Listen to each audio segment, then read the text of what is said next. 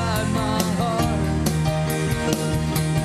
For my days I will tell of the wonder of your love, yeah. And I will worship you for all my days. But it's going to drive home a point. What we do in here on Sunday morning is not about show business. This is not a show. When you go to a show, you sit and you watch other people participate in something, don't you?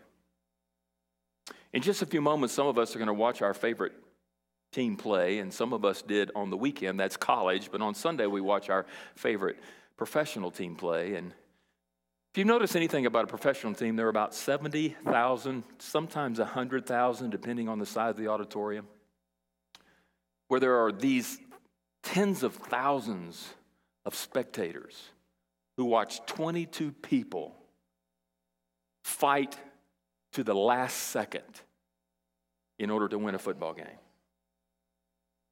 Many of us will be sitting on our couches at home and watching those 70,000, watching those 22 play the football game, and we will be what we call spectators. We are not participants in the activity. And no matter how much we yell or scream or whatever we have a tendency to do, eat popcorn, and some of you sleep during some of those games, you're still watching 22 people play. And you're not participating. In spite of this building, I mean, take a look around at this building. This was designed in fashion of the Mel Tillis building in Branson, Missouri. I've been in that building. It's just like this one on the inside. The seats are a little bit wider because it's supposed to accommodate senior adults. Okay? And the same man that built that building, built this building. It is a replica of this building. And this building, while it is designed to replicate a theater, this is not a theater. It is a place of worship. And we are not called to spectate, we are called to participate. And I think sometimes we get that a little bit confused. Because when it becomes all about us, we become spectators, not participants, and we fail to engage. Now, if you look at the one word on the two screens behind me here, you see the word engage. What does that mean? The word engage means to participate. It means to become involved in. And we have been called by Christ when we were saved to follow Jesus and to serve Christ and also to share Christ. This call that we have on our lives as disciples of Christ is not a watching thing. It is not a spectator thing. It is a participating thing. And we are called to engage. And I'm afraid that because of whatever apathy or indifference or maybe some sort of idea that we are not the ones, that the pastor and the staff and maybe even our life group teacher, director, whatever, they are the ones that need to be engaged. But as far as me, I am absolved of my responsibility and I don't need to be engaged. And that is nothing farther from the truth, because if you're a fully devoted Christ follower, you are called to be engaged. It's not a choice. And the Apostle Paul is writing to some people for whatever reason. I'm convinced he wants to write to them. Maybe some are not engaged and maybe some need to be engaged. He's writing to the Roman church, a church that he longs to go to and soon will. And in here, he helps us understand how we might be engaged. Now, I don't know about you, but if you follow me on Twitter, if you know anything about my Facebook, you know that I love Charles Spurgeon. And Charles Spurgeon wrote this interesting little snippet, and I just want to read it. I almost missed it, but I want to read it to you. It's interesting what he says. He said, if sinners are damned, I said that in church, if sinners are damned, at least let them leap to hell over our dead bodies. At least let them leap to hell over our dead bodies. And if they perish, let them perish with arms wrapped about their knees imploring them, with our arms wrapped around their knees, imploring them to stay. If hell must be filled, let it be filled in the teeth of our exertions, and let not one go unwarned and unprayed for. I wonder if we have that kind of zeal with the gospel of Jesus Christ, which the Apostle Paul has said already as we began this study almost 11 weeks ago. For it is the power of God unto salvation. The Apostle Paul understood the importance of the gospel and the power that it had. And for that reason, he said, I am not ashamed. You and I today live in an ever-changing culture. Yet, in spite of our ever-changing culture, we possess a never-changing gospel. The gospel never changes to meet the culture. And in this ever-changing culture, we possess, we proclaim, we share a never-changing gospel. And as we live in this ever-changing culture, proclaiming a never-changing gospel, it's important that as we go out into the world that God has called us to live, that we do it with prayer. For the Apostle Paul is going to challenge his readers and us today to become a praying people. Now, some of you are saying, well, I had many people ask me, well, what was this today about? What is it today about? What is it today about? And apparently not too many people were that concerned about it because we had a few missing in the orchestra and a few people missing today. And I know other people had plans. And some are so curious about what this is all about, they're watching us on the internet, wherever they are, to make sure they don't miss anything exciting. No, I'm not going to say anything as revolutionary as some of you think and I'm saying, but if I had said to you last week, come this Sunday and learn about how we can pray for the lost, you would not have come. Oh, that's what it is, to pray. But the fact is that unless we become a praying people, we will not see the unleashing of the Spirit of God for renewal and revival on our church and in our city that it desperately needs. Our city needs an outpouring of the Holy Spirit upon us, and I'm convinced that we who are in the heart of this city are the catalyst that God wants to use to bring about that outpouring. We are the few we're the few believers, we're the only church, one of the few churches that has stayed. You realize that? Everybody is left to the burbs because the grass is always greener on the other side of the fence. Only in the last, I've been here 9 years and 3 or 4 months, only to see in the last 9 years several churches moved to the inner city. Why? Because there are unreached people to reach here in the city.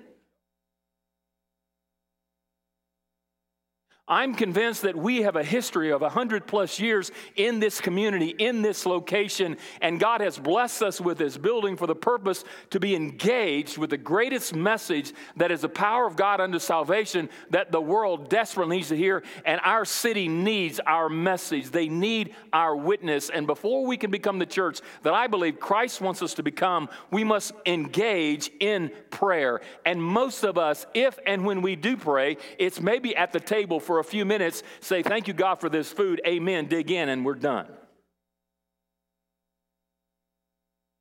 And the Apostle Paul, who is about to go to Rome, is sharing that he is engaged already with those that he hopes to share the gospel with in Rome. How is he engaged? He's engaged in prayer, and he knows that he needs to cover that missionary journey in prayer even before he goes. And so we see here 7 things that he's going to encourage us to do, how we can engage. Number 1, I need to share the gospel. How do I engage? I share the gospel, or I share in God's plan. I need to share in God's plan. Notice in verse 1, he says, one word, brothers. Brothers. This is an affectionate term.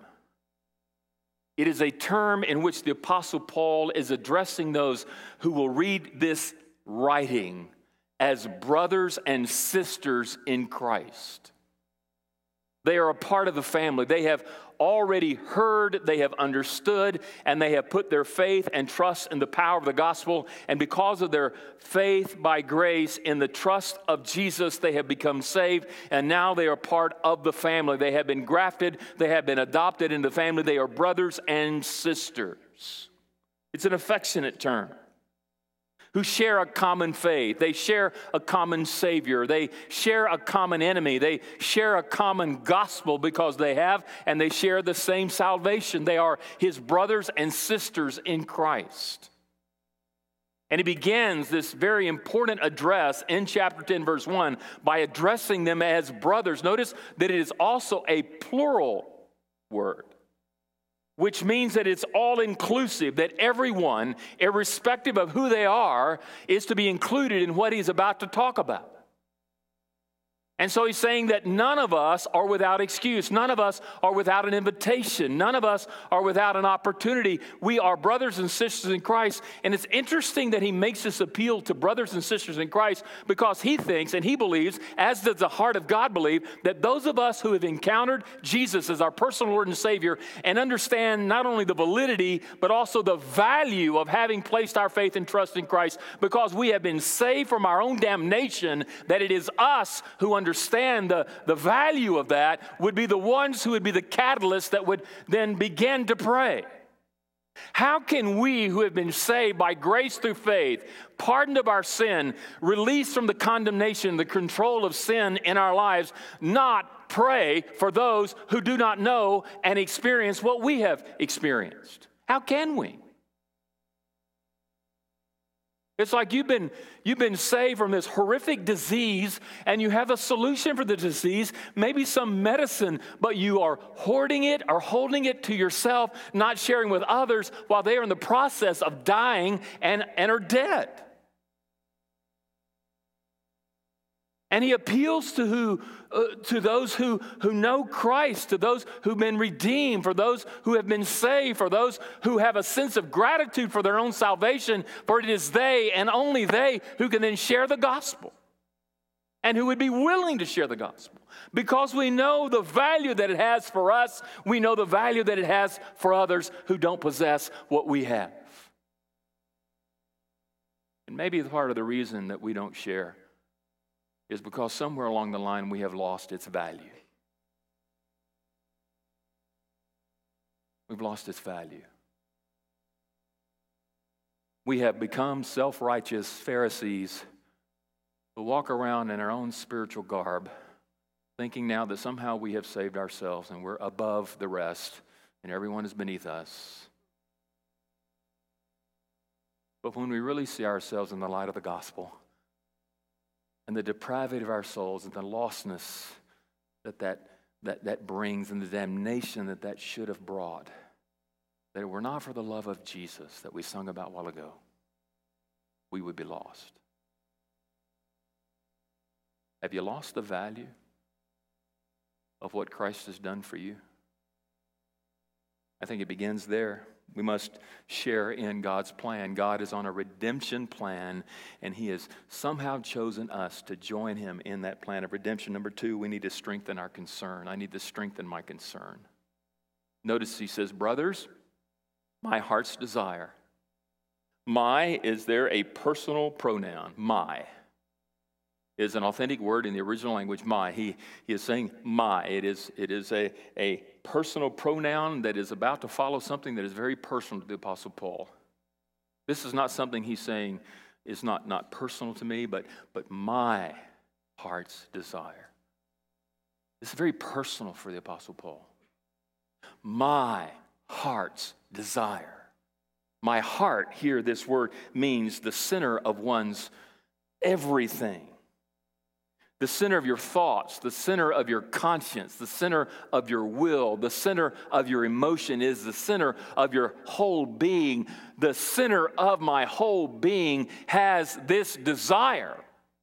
That word desire is a strong word. It simply means God's speed or God's will. But what the Apostle Paul is revealing here is that he is revealing, as we studied last week, that God is in a constant pursuit of those who are undecided and unbelievers and unrepentant. He's constantly pursuing them.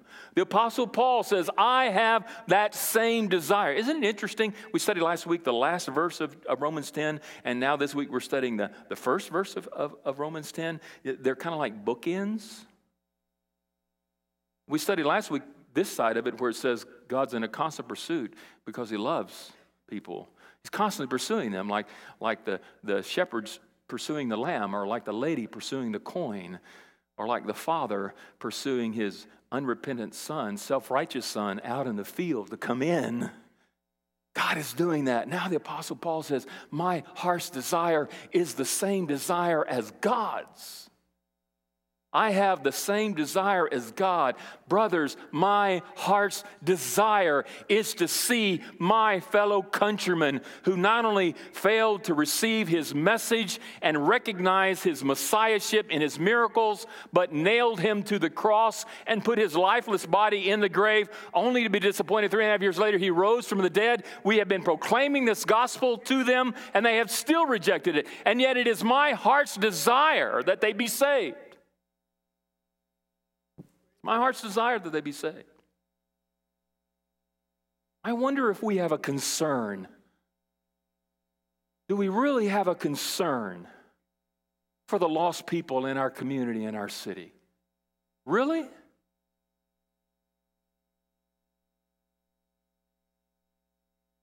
Is there really a concern? Well, I'm concerned a little bit. Maybe we need to strengthen that concern. Maybe we need to crank it up. Bring it up a notch. Because maybe our concern isn't the same concern as God's concern.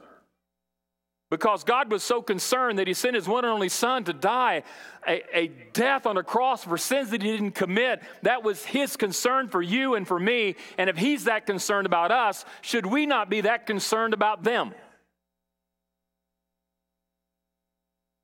Is that our heart's desire? And if it's not, maybe we need to strengthen it a little bit and drive it up a notch. Because until we become concerned, we're going to remain in apathy and indifference. How do I engage? By sharing in God's plan, by strengthening my concern. Number 3, submit a heartfelt plea. To submit a heartfelt plea. My heart's desire, brothers and sisters, and pray, and pray. It is a logical connection. The word and, it's in the original language, and pray. He says, my brothers, my heart's desire, and. There's a connection because when it is our heart's desire, we will pray. That's what he's saying. Because of my heart's desire, it is welling up within me. Every fiber of my being has a concern, a compassion, a passion to see my fellow countrymen saved. And because of that, I am driven to prayer. And the word prayer is not just some little tidbit prayer we pray at the table. It is a plea. It is a begging. It is a burden that is brought about with relentless, unceasing prayer. He doesn't stop praying. He is constantly, continually praying for the salvation of his countrymen because he is burdened by their lostness. And yet I wonder, as we take a look at Paul's concern and what he prays about, what do we pray about? What's of most concern on our hearts? The ingrown toenail on my sister Susie's big toe? Is that what we're concerned about? Now I know the Apostle Paul is a man who is a man of prayer, and he constantly in all of his writings talks about the importance of praying about everything. But the primary thing that we should be praying about is the lostness in our city. And yet we have a hard time getting people to pray for the lostness of our city. And I think the reason for that is because there is a lack of concern for those who are without Christ. Because when we have that concern, that becomes the priority in our prayer. And yet that is the lowest thing that we often pray for and pray about.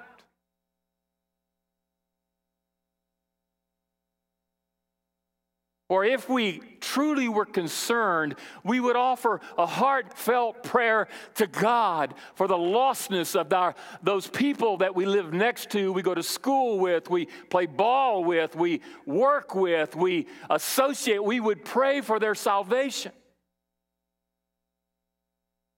Not just a little quick tidbit thing. Like I said the other day when I talked about a family member, the conviction that God placed upon my heart. Pray tears for those who don't know Christ. And the responsibility that we have to unite with Him in His redemptive plan to pray. Because I'm convinced that until we pray, the Spirit of God will not move. I'm not saying we control God, because God has done everything He needs to do. But we have a responsibility to join God in that redemptive plan. It's interesting that the Apostle Paul, and we're going to talk about that in a minute, really in that stress between the sovereignty of God and the plan of salvation and our responsibility, he doesn't try to explain all that. He just moves right on. And that's the tension often that we have. Number 4, we need to support God's activity. After we share in God's plan, strengthen our concerns, submit a heartfelt plea, we must support God's activity. Notice he says, brothers, my heart's desire and prayer to God. That word to is a preposition of direction. What that simply means is, as Paul is praying, he's praying to someone, toward something. And that person he's praying to is God. And the word there is theos. It recognizes God as the sovereign ruler who is sitting on his throne, who alone can save. Paul is well aware of his weakness and his inability to save anyone. And because of that, he goes to God and he lays his burden at his feet and he prays for those names that he most likely knew, his family members, his co-workers at the synagogue and in the temple where he knew these grandiose Pharisees and Sadducees who were these self-righteous people. He prayed for them. I'm convinced he prayed for them by name. And as he prayed, he was joining this sovereign work of God, this supernatural, divine activity of God in the salvation process. Well, that in and of itself is his responsibility. And when we pray, we join God. And we actually say, Lord, there are no lost causes with God. We've said this several times. And some of you have family members and friends and coworkers and neighbors or whatever. I have a few who don't seem to be open and responsive to the gospel. The other day, a couple of years ago, Patty and I went to a neighborhood meeting several years ago, 6 or 7 years ago. I've been there now 9.5 in the community I'm living in. I lived in an apartment until my house was built. And we went to the first meeting that we had time to go to. And people, as I introduced myself, they knew who I was. They knew I was the pastor or preacher at Immanuel Baptist Church. How do they know that? Do I have a sign on my house that says pastor, preacher of Immanuel Baptist Church? Kind of interesting how the word got out and the walls go up.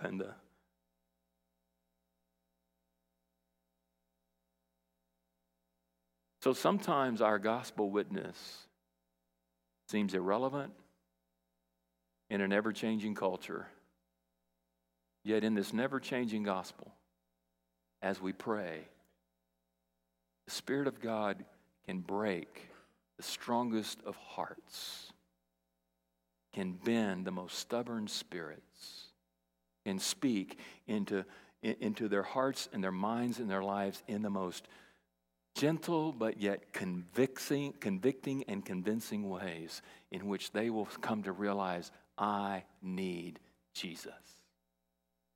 As we pray. And when we pray, we join God in the activity that God wants to do in redeeming a lost world unto himself. That's our privilege. And that's our joy. Number 5, we need to sacrifice our all completely. How do I engage? I sacrifice my all completely. Notice the Apostle Paul says, brother, my heart's desire and prayer to God. Notice, for them. For is also in the original language. It is a preposition of reference, not direction like to, but reference, in which the Apostle Paul is referencing those to whom he's praying for. I am praying for them. While them is not identified in this text, you take the contextualization of the whole thing in Romans 9, 10, and 11, and you understand that the people that he's praying for are his fellow countrymen, these self-righteous, these people who are rejecting the gospel in the context, and the reason he's praying for all of them. He's praying for those who are yet to be saved. And he's willing to sacrifice his all for that, for them. He doesn't pray for himself as the priority of this prayer time, but he's putting them in the priority place of his prayers, petitioning God on their behalf for them. In his prayer life, they are the priority. I mean, we've already seen already in the life of the Apostle Paul, as began in Romans chapter 1, where he has been called by God to take the gospel. He has been commissioned by God to proclaim the gospel. He is committed to God in order to do whatever it takes to bring the gospel that is the power of God unto salvation, that gospel that he is not ashamed of. And Paul is going through, if you know anything about his testimony in Acts, he goes through horrific trials and testings and tribulations and persecutions and beatings and almost is put to death. For what purpose? To bring his fellow countrymen and unbelievers the gospel of Jesus. There is nothing that he isn't willing to sacrifice in order for them to be saved. And the Apostle Paul is, I think, on this offering of grace, bringing their names to the table of grace, even at the expense of praying for his own needs, which I'm sure are many, and he is willing to put himself on the altar so that they might be saved. And I think Paul even says, I'd be willing to give up my own salvation so that they might be saved. Is that not the most selfless act that anybody could ever give for someone else's salvation? Are you willing to sacrifice, to give up in such a way so that the people around us in this beautiful city called Wichita might be saved? It's for them. You know, I think a lot of times we think that what we do in here is for us.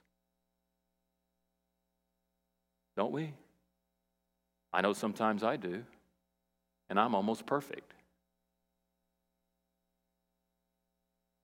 But what we do in here is not for us. It's for him and for them. But the great commandment is to love God with all our heart, all our mind, all our soul, all our strength, and to love our neighbor as ourselves. But there's a great commission with that great commandment, to go and make disciples of all nations, baptizing them in the name of the Father, the Son, and the Holy Spirit, and teaching them to observe all that I have commanded you. For lo, I am with you always. When is he with us? As we go. As we're willing to lay our all on the altar for the glory of God and the salvation of others. But when you come in here every Sunday, this is not about you. It's not about me. It's not about us. It's for him and for them, that they might be saved. Number 6, I need to secure a patient hope. Once I share in God's plan and strengthen my concern and submit a heartfelt plea and support God's activity and sacrifice my all completely on the altar for the cause and of the redemption of a lost humanity, I need to secure a patient hope. This is not just a possibility here, but it's a promise. Notice that they may be saved. This word is one word in the original language, that they may be saved. One word. Isn't it interesting how another foreign language can mean a whole phrase for us in the English language? This is one word in the original language, that they may be saved. And as you sort of look at the verse, you have a tendency to look at this one passage and this one word in this passage and come away with this idea that the Apostle Paul has a hope. He has an expectation. He has an expectancy. He has something inside of him that he's hoping and wishing that they will be saved. We know in Romans chapter 11, verse 1, that not everybody of his fellow countrymen have rejected the gospel, because some have been saved. Some have not. And he's one who has been saved. But there's a hope, there's an expectation that there will some that will be saved. And God is saying to us through him that we should never give up hope that they will be saved. A hope, an expectation, an expectancy that at the right moment, in the right way, that God is going to break through and is going to bring them to their knees and cause them to look up to him and see him as their Savior and turn to him as Lord of their lives. A patient hope. Now, I don't know about you, but some of us are not very patient. Did you know that's one of my strengths? Patience. I have, it's one of my characteristics. If you work for me at any time or work with me or work alongside me, you know that I am a very patient individual.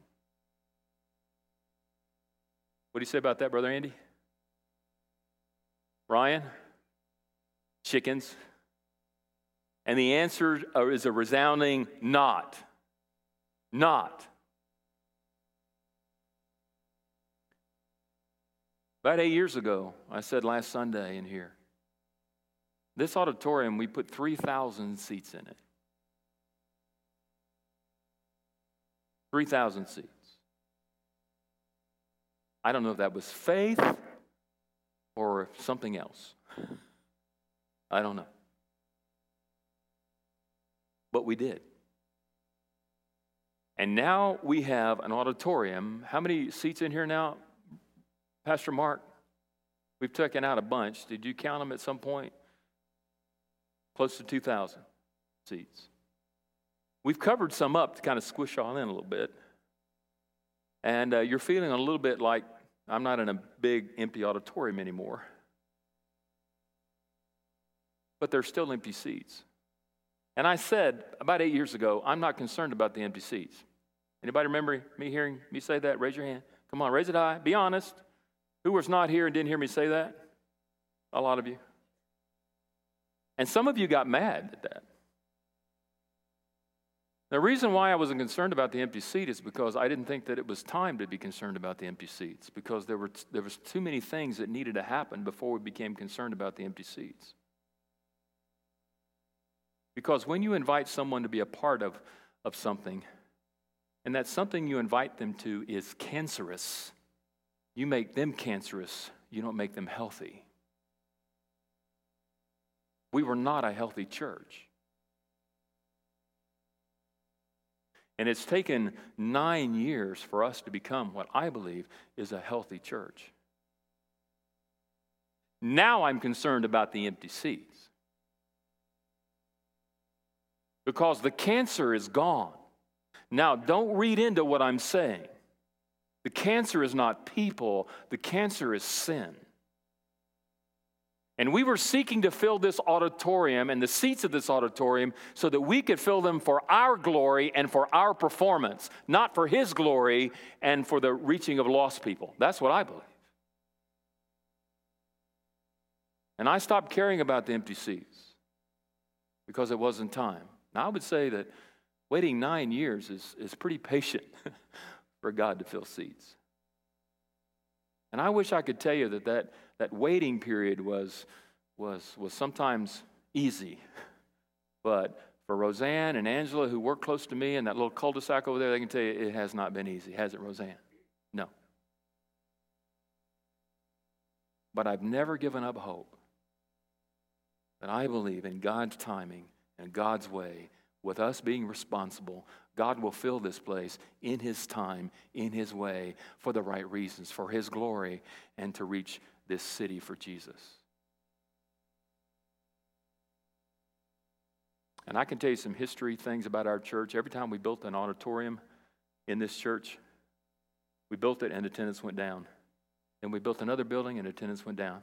I could show you that. It's statistically accurate. You like statistics. I showed it to you the other day, didn't I? Back in the 50s, was it 50s, something like that? I can't remember. Yeah, back in the 50s, we were in that little auditorium over here, and it was jam-packed. And before we were meeting in the shack, and then we built that auditorium, and we built that, thinking we would fill it. As soon as we moved into the new building, the attendance went down. Then eventually, a couple of decade later, a new pastor came, and that building became filled, and we built now the Epicenter, which is the worship center. Y'all remember that? How many were here when we built that? We thought we were going to fill that. And when we built it, as soon as we did, guess what? Attendance went down.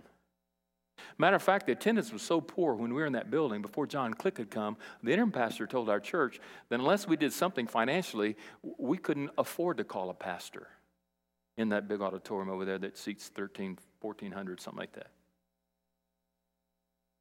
And Pastor John came, and God blessed through a period of revival, and we filled that auditorium. Once, a little bit, about a third, a second time. I don't think it was completely full both times. I could be wrong, but I doubt it. And then, because we were running 2 services rather than go to 3, we built this. And as soon as we built this, guess what? Attendance went down. Went down. And we have yet to fill this place. So we were in the shack, and it was filled, and we built that building. We filled that, and we built that, and then God filled that building. We built this. We haven't filled this yet, but guess what? If God filled the shack, and then he filled the other one, and then he filled the Epicenter, it's time for him to fill this one.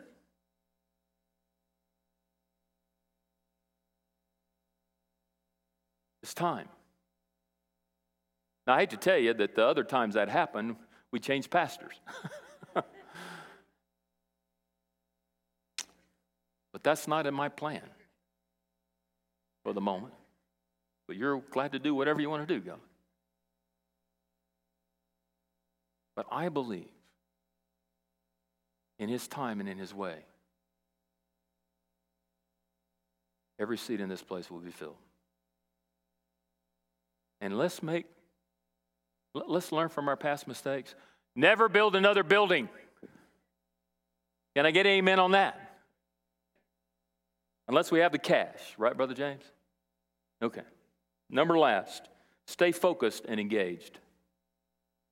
It's important that you stay focused on engaged. Notice it said that they may be saved. Remember, that's all one word, and I've kind of divided up a little bit because there's a whole bunch of cool stuff here, but just for the sake of where we're going at, that they may be saved.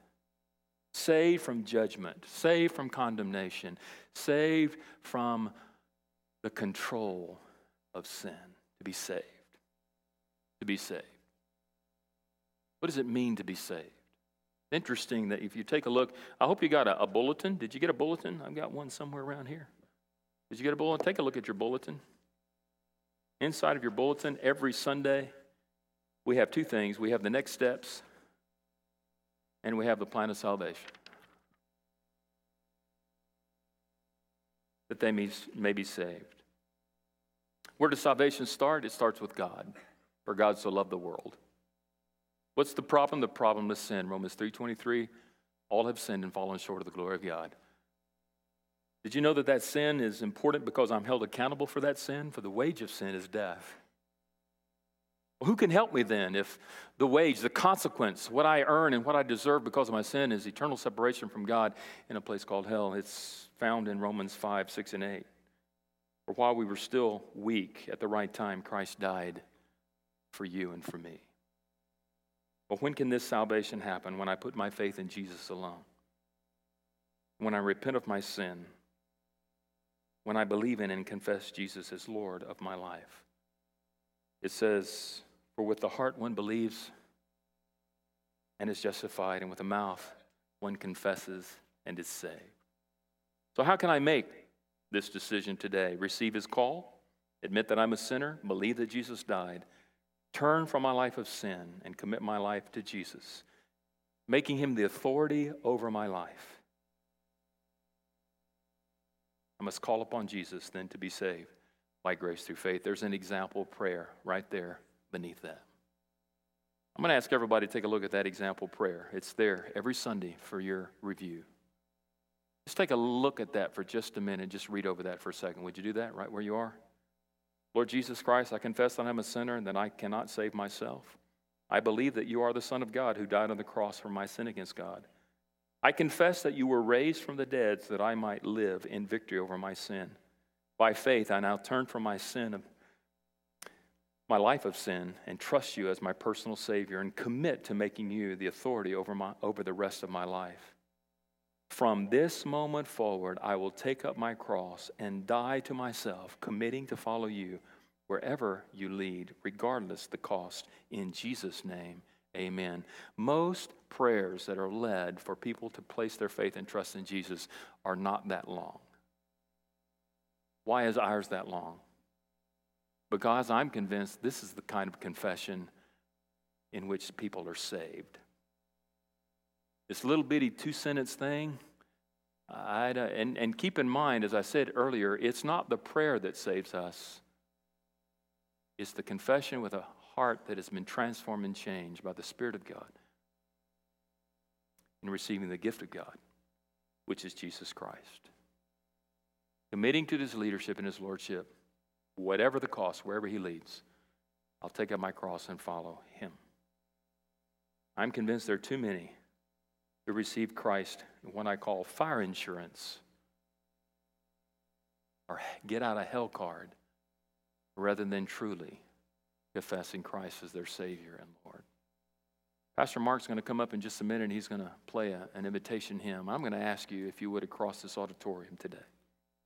If you're already saved, pray for those who are here or not. And if you're not saved, I want to encourage you to take a look at this. And as he leads us in this song, I'm going to ask you to consider what decision you need to make today. There's a little card here inside of your worship guide. Very simple. Just take the name, put your name on it, your date of birth, your address, your city, your phone number, your email. I'm committing to take the following steps. This is the next steps area over here to my right, to your left. Talk with the pastor about which step I need to take today to place my faith and trust in Christ for salvation, to give him testimony through believer's baptism, maybe to join and unite with the church, maybe to find a life group and become a part of that, maybe to find a place to serve, maybe to support my church through giving my tithes and offerings, or maybe to begin sharing my faith with someone that I know that's lost. In this decision time, there's a next step place over here. There are pastors and people who are willing and who want to pray with you because they love you and they're committed to helping you seek and understand God's will for your life. So would you bow with me for a moment? Would you take this opportunity to pray while Pastor Mark sings? Let's consider that next step. And whatever that step is for you today, I'm going to ask you just to stand where you are. We're not going to stand until he's through with the song. I'm going to ask that no one leave until we're done. Don't disrupt this time, allowing the Holy Spirit of God to move in someone's heart and life. And when he's done, we'll stand and sing.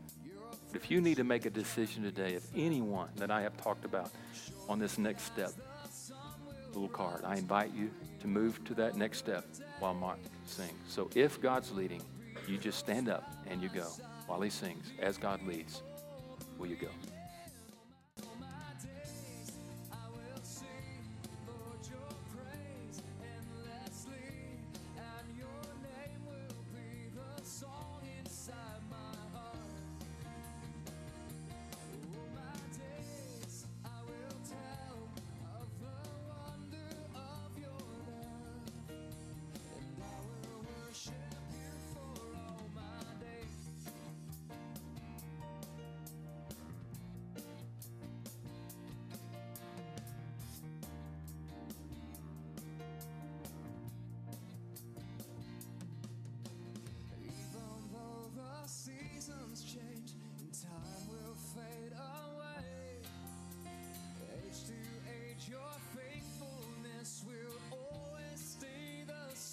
Sing it all my days.